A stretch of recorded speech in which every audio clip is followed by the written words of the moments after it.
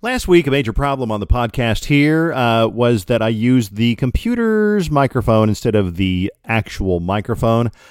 I'm 94% certain that I've got the correct microphone selected. That's a huge step. A huge step in any successful podcast is to make sure you're speaking into the right microphone. So, if you heard it last week and you're going, I don't know, I'll give this another chance. Hey, the good news is we're off on the right foot. We've got the right microphone selected, and a very simple tip that will be in my next book, Take a Shower, Show Up on Time, Don't Steal Anything, Book 2. But that's down the road a little ways in the podcast. Right now, let's get started on this week's podcast. Here we go.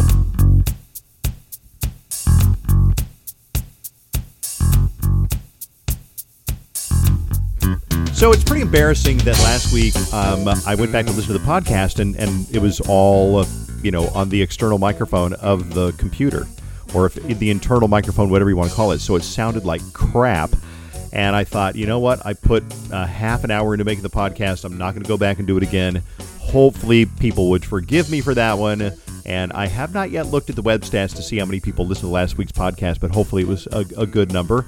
Welcome to the podcast. We've got kind of an interesting episode this time because I want to talk about what people will do for fame. And I've always found this really interesting in so many different angles, and I think I got some stories to illustrate this here, including one that's in the headlines right now of what someone will do to stay famous, relevant, in the limelight or whatever, because what do they say? Fame is so fleeting. If you want a perfect example of how fleeting fame is, go back and watch a TV show from the 60s, the 70s, even the 80s, and look at the credits and see how many of the supporting people you've ever heard of. For example, if you went back and you watched an episode of, Full House, or you watch a movie, let's say you watch, Goonies from the 80s or 90s, and you look at the people who were on there, they probably thought, holy crap, I am in an episode of Full House. I get to play the teacher on Full House, or I get to play the bus driver on Full House.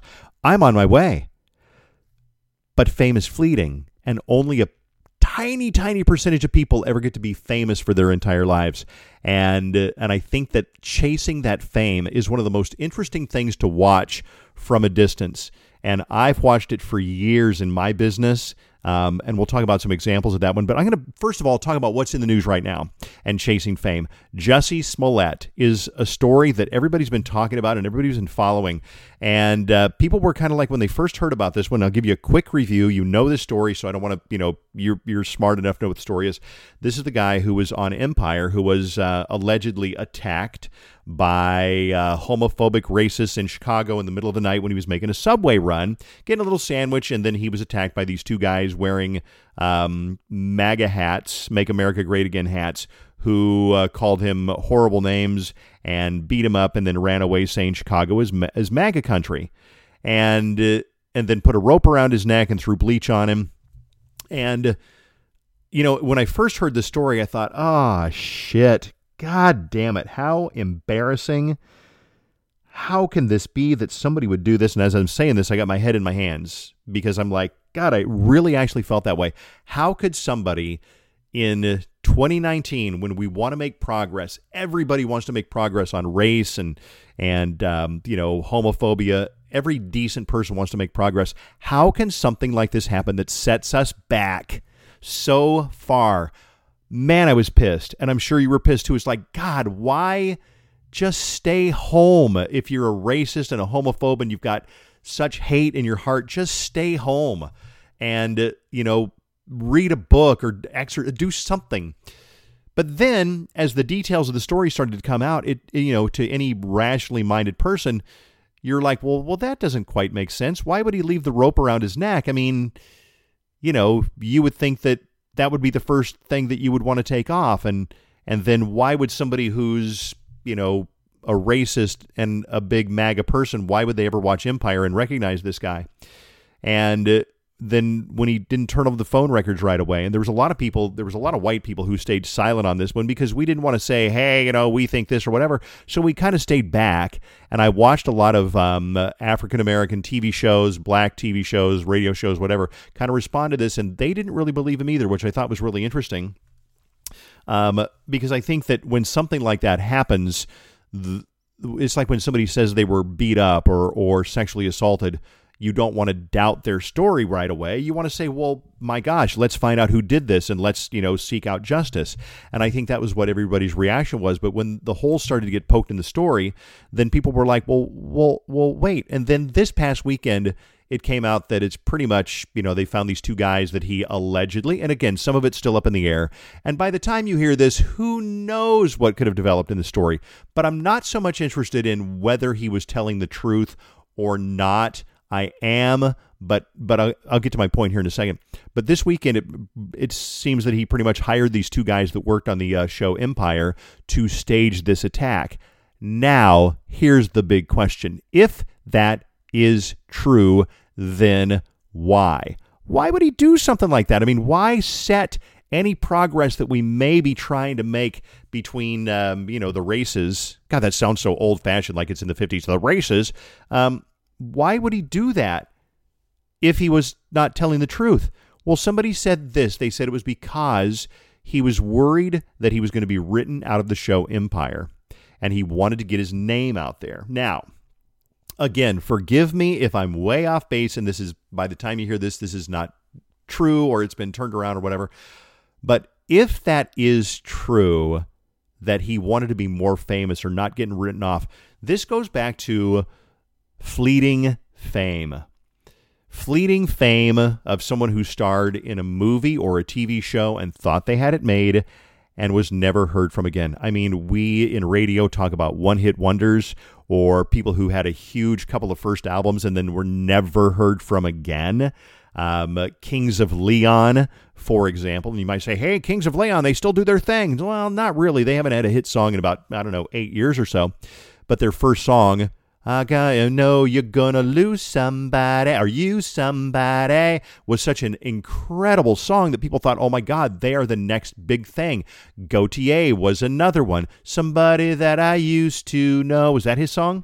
And then vanished because fame is fleeting. So with Jussie Smollett, is it possible that he was trying to hold on to his fame? Because being famous, let's face it, is a whole lot easier than working for a living.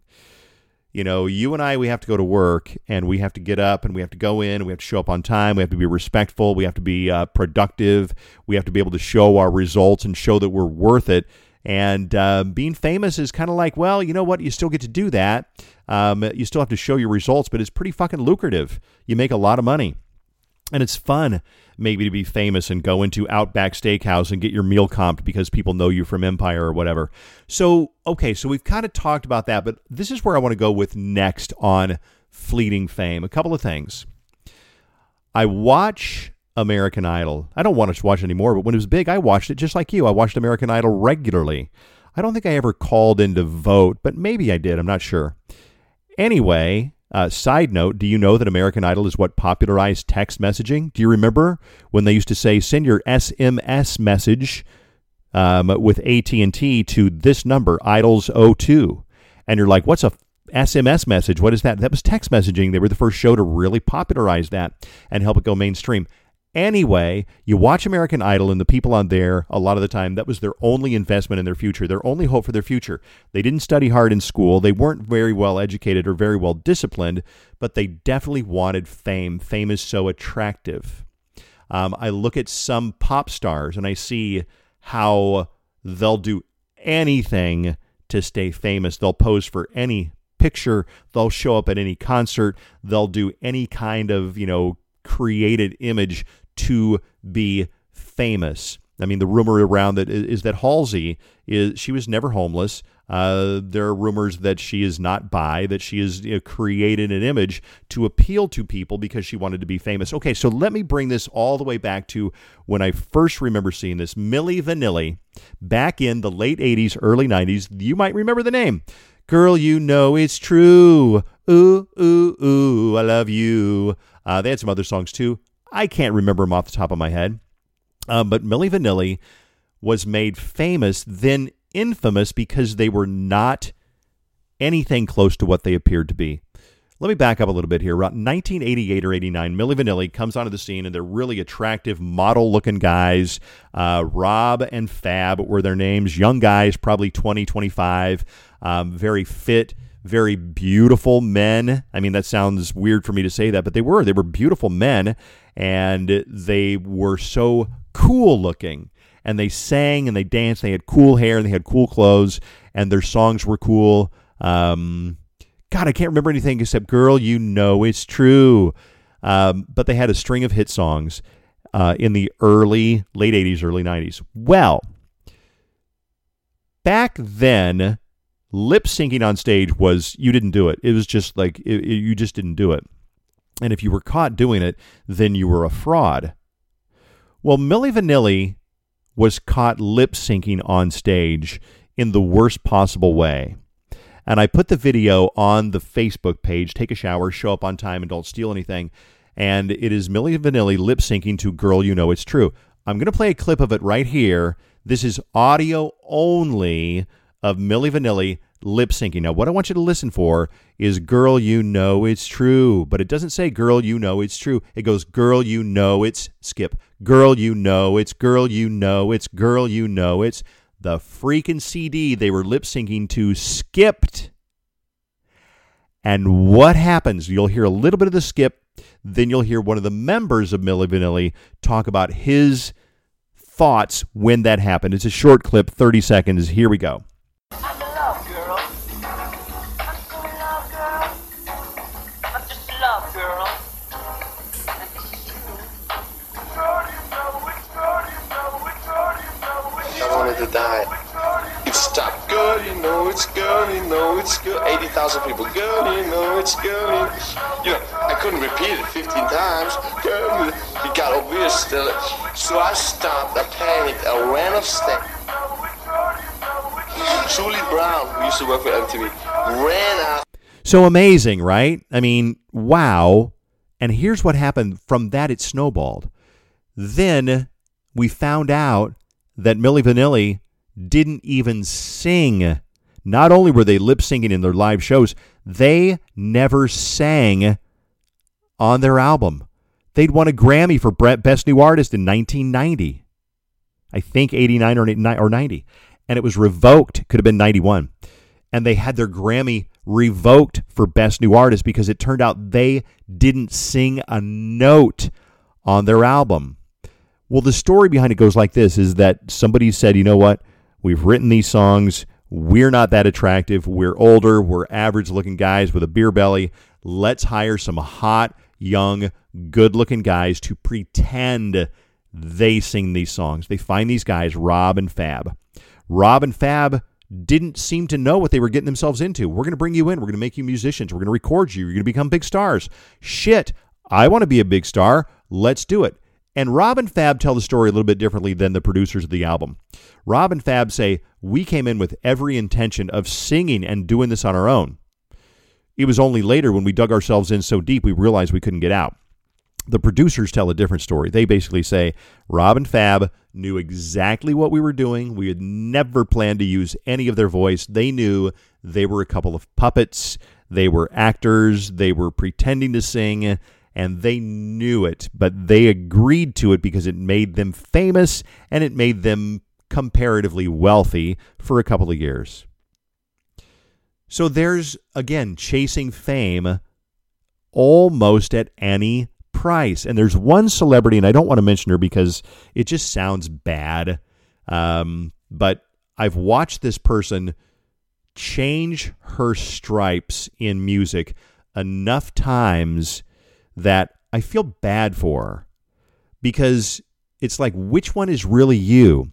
Are you the bad girl? Are you the sexy girl? Are you the innocent girl? Are you the girl next door? I'm not talking about Miley Cyrus, by the way. Maybe you can figure it out. But I feel bad for her because it's like, I feel like she's so desperately claiming onto her fame. She would paint her face up in clown makeup if that meant that she could be famous for another 3 years. Because what do you do after you're famous? After that's gone away, what happens? With Milli Vanilli, one of the guys died. It's such a sad story. He died. I think he was destitute, ridiculed. He was a punchline for years and years and years, and he died. I don't know if it was drugs or what. You look at other celebrities who, had like a little bit of fame. Dana Plato. Does that name even ring a bell? Dana Plato was on a big show in the 70s called Different Strokes. It was a sitcom. She was 16 or so. And she was adorable, and she was maybe 14, and she played like the one of the supporting characters on this show. And then after that, she could never find work again. Because after fame, life is really hard. Because what do you do when you're 20 years old and you're washed up? And she couldn't find work. She did some softcore porn. She ended up holding up a video store in Las Vegas with a pellet gun because she was so desperate for money and couldn't find work anywhere. Eventually died in a rented RV of a drug overdose. Fleeting fame and what people will do to remain famous. So if we come full circle now back to the beginning, if Jussie Smollett actually did do this, and it looks like at this point, it looks like he did fake this. But again, I'm keeping an open mind on this one. Maybe by the time you hear this one, that'll be proven wrong and maybe he really was a victim. But if he really did do this, that is how hard people will work to be famous. Not you, not me, but certain people. Aren't you glad that you never sought to become famous? Aren't you happy that you have a job that doesn't rely on you being famous, or that you're all of a sudden going to be replaced by the next big thing next year? Listen, if you're a chemist or a scientist or you're a dentist or you're a physical therapist, guess what? They need you. They'll need you for a long time, probably right up until you retire. So they're never going to be looking for a younger, more attractive dentist or a younger, hotter physical therapist or a trendier architect. Well, maybe trendier architect, maybe so. But I think you get the idea. So you and I, we don't really have to worry about that so much. Maybe me more than you, because in my business, especially working at a radio station that's younger, like KDWB, here I am, not getting any younger, but I'm still able to work there. And I think that is based mostly on my incredible genius and for entertainment and my artfulness. And I'm so full of shit. I think I get to work at KDWB because, frankly, I think that they just know that I do a good job, and they know that I'm always going to bring 110%, and I'm always going to do my best. And we don't always win every time. We don't always succeed every time we try a new bit or try a new feature or write a new parody song or whatever. We don't always win, but I never stop trying, and I never will. It's just not in me. I just can't go, oh no, okay. And I have seen people go, oh, yeah. And I see it all the time, and I'm like, how in the fuck do you have a job in a big city and your attitude is like, oh, I don't care? Because there are people who would love to have your job. All right, moving on to some other things. We talked about Jussie Smollett. Oh, I want to read this email that I got that was kind of interesting that I got last week, and here we go. Because here's what I was talking about a couple of weeks ago on the podcast. I was talking about how did I even say this? Maybe I should read the email. I know what it was. It was something along the lines of, when I first started at KDWB, I didn't make much money. I made good money. Don't get me wrong. I made really good money, but I didn't make much compared to the person that I was replacing or even compared to the job that I had before. I was just happy to get a job. I was very happy to be hired at KWB. And when you want a job, you don't get to you don't get to choose your salary. You go, beggars can't be choosers.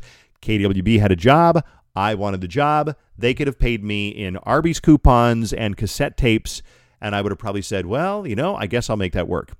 Then I talked about how, Fallon, she's been there 6 years, makes way more than I did when I was there for 6 years. Makes way more than I did even about 6 or 7 years ago. And I've been there for 25 years. And full credit to Fallon. And here's why I give her full credit. She had other offers. When you have other offers, you will get a big raise if they still want you.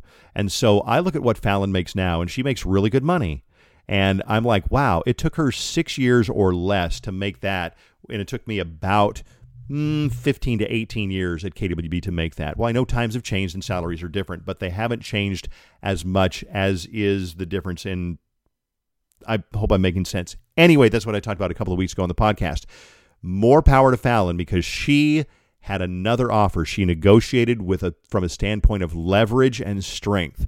And if you ever learn anything, read a book, a really simple book about negotiating. And one of the first lessons is always negotiate from a position of strength. In other words, if I don't get it, that's okay. I'll leave. If you're buying a car and the salesperson knows you want that car, they know they gotcha. But if you're like, nah, if I don't get it here, I'll probably just wait till next year, maybe next summer, buy a car. I did that one time. My first new car when I was about 22, 23 years old. I wanted this car, but I couldn't get financed for it. My dad wasn't going to co-sign for me, so I had to walk away. Oh, that's too bad. They called me the next morning, and they said, we're going to finance for you anyway, because they knew that they were either going to sell it to me or they weren't, or I was going to walk away. So negotiate from a position of strength. So here's the email from Heather. She says, I don't normally listen to you live, but rather I listen to your podcast on the way to work and the way home. I live in Delaware and drive to Philadelphia to go to work every day. Because of traffic, it's normally an hour-and-a-half drive in the morning, yikes, and a 2-hour drive in the evening. So needless to say, I spend a lot of time with you four. I feel as if I know y'all personally, and those times I listen is our time to catch up on what's happening. All of you make the trek less tedious, and I find that I need that daily laugh you give me more than I need my coffee. I'm about Dave's age. I'm sorry. I'm kidding. And relate very much to him. While my daughter is Jenny's age, and I can see the things Jenny does because of my daughter, though, thank heavens, my daughter is way more mellow than Jenny. I happened to be listening to you live yesterday, and I caught the conversation you, Dave, were having regarding salary. Oh, this was on the radio. Might not have been the podcast. I don't think Fallon, Jenny, and Tina can really understand right now about the salary gap, but I was nodding the entire time you were talking. In 2005, I started out as an administrative assistant making $10 an hour. It took me 10 years to bring my salary up to $17 an hour, and I also went from being an admin to a regional administrative assistant covering 4 states.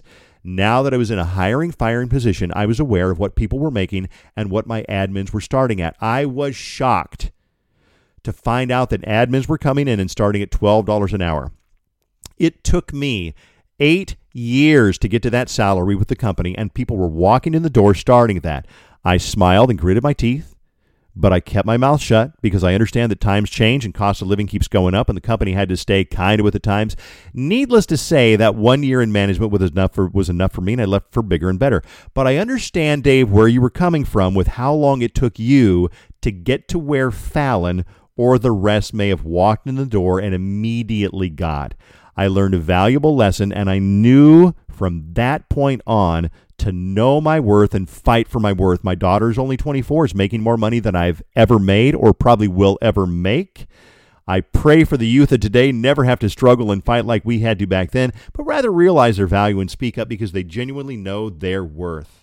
And she goes on to, some more compliments, and she's very nice, and she jokes about how if she ever comes to Minnesota, she will not go visit the Cherry in the Spoon, which is the ugliest monstrosity that needs to be sold for scrap. She says, I'm listening every day, and I look forward to catching up with what's happening with each of you. With love and laughter, Heather. She goes on one footnote. She says, Dave, I have that same condition you do where you don't remember people's names or even faces at times. I remember people's names. I cannot remember faces. I went to a wedding right before Christmas. A wedding. I got to the wedding. The bride and the groom invited me. And I'll admit, I know the bride better than I know the groom, but I went to their freaking wedding. About 3 weeks ago, I ran into the groom, and I did not recognize him. I didn't recognize this guy that I had seen less than 2 months before at his freaking wedding. I don't recognize faces all the time. I just don't. And it's the most awful, awkward thing, and there's actually a name for it, and I'm not the only one that has it. She goes on to say, I've had people say, don't you remember me? And I have to shake my head and say, please help me out. What do you do for that? My friends, family, and coworkers laugh it off, and it drives me nuts. Early dementia? Huh.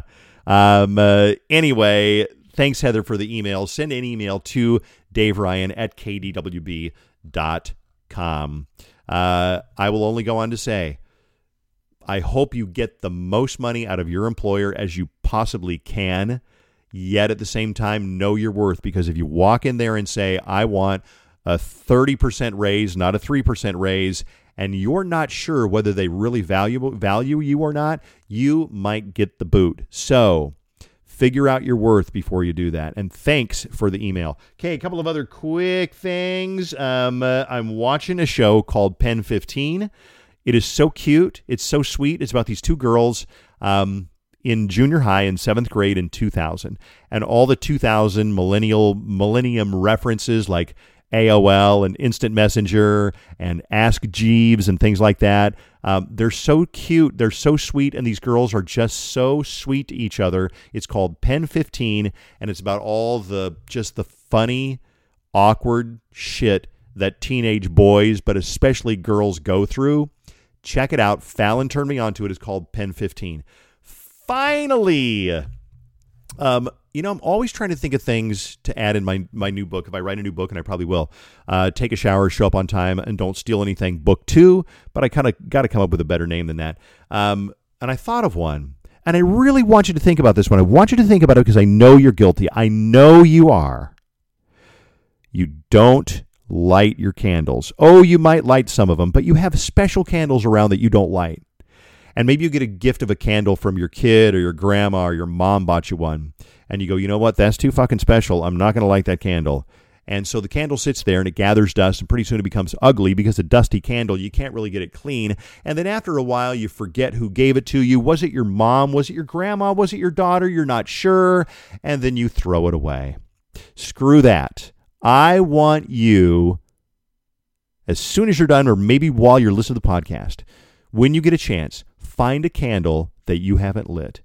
Take the lid off that damn thing, if it's got a lid on it, and light it, and enjoy it, and breathe in, and savor it, and light that candle, and enjoy it. Why not? What are you saving it for? Light it, enjoy it. When the glass is empty, when the vase is empty, or if it has one, throw it away. If not, wait till it burns and won't burn anymore, and throw it away. That's my advice to you. And I think that's kind of a metaphor for enjoy the shit while you can. Enjoy that candle while you can. Enjoy your life while you can. Enjoy your youth and your health and your sexy, sexy body while you can. Because guess what? Someday it might not be so sexy, and someday you won't be so healthy. So is that the perfect metaphor or what? Light your fucking candle. And excuse my language, but I really feel passionate about that. Light your candle. Go find one, burn it, enjoy it before the scent is all gone. Because you know what happens with a candle? Let's say you get a blueberry scented candle and you don't burn it for 3 years. Guess what? The scent goes away. Go burn it. Go light it. That's all I have to say about that one, but it's going to be a chapter in my next book. Let me know your feedback on that one. Also, let me know your feedback on the podcast. If you will, rate the podcast, leave a review of the podcast, tell your friends about it. We found out that the number one way that people learn about a podcast is through word of mouth. Just like I learned about Fallon's podcast. Well, I learned about it from her, but I learned about Pen 15 from Fallon. You don't see advertisement for Hulu shows on, other mediums, really. So you don't see an advertisement for my podcast on NBC or on MSNBC or on a billboard. But tell your friends, if you know somebody who likes our show and you think they might like this podcast, then let them know about the podcast. Take a shower, show up on time, and don't steal anything. And with that, we are going to wrap it up. I'm going to double check the audio to make sure I went through the right microphone, but I think I did. Hope you enjoyed the podcast. Again, love your feedback. Emails to daveryan@kdwb.com. Rate the podcast. Check out the Facebook page. Take a shower, show up on time, and don't steal anything on Facebook. Until next week, have a great week, and thanks for listening.